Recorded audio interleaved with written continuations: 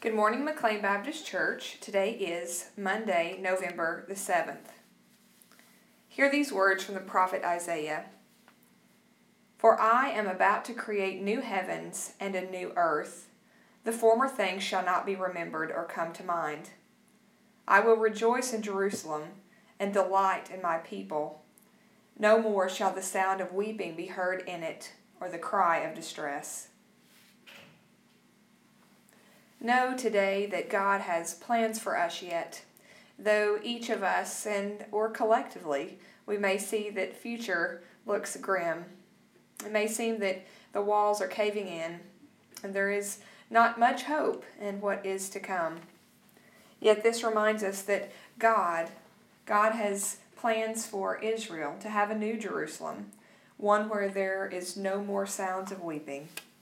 And if God is able to do that for Jerusalem, then also for us, God is able to give us a hope and prepare for us a new kind of reality, one where there is joy abundant and God's presence is among us.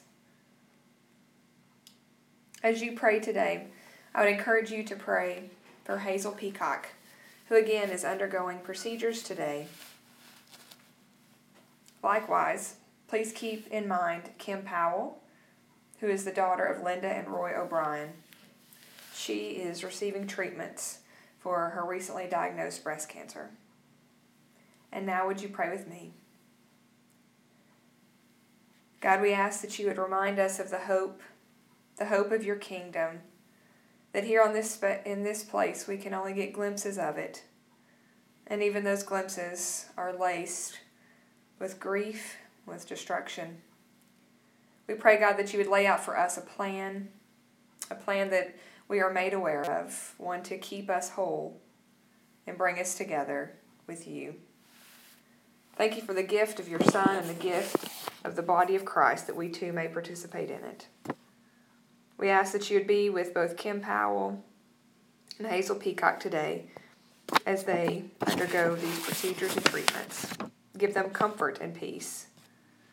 Also, be with the person who's listening to this message, that they may receive blessing through the hope that you will be with them, that you have their path outlined. And God, hold us together. Give us joy that there is a future of abundance. It is in your name that we pray. Amen. May your week be blessed.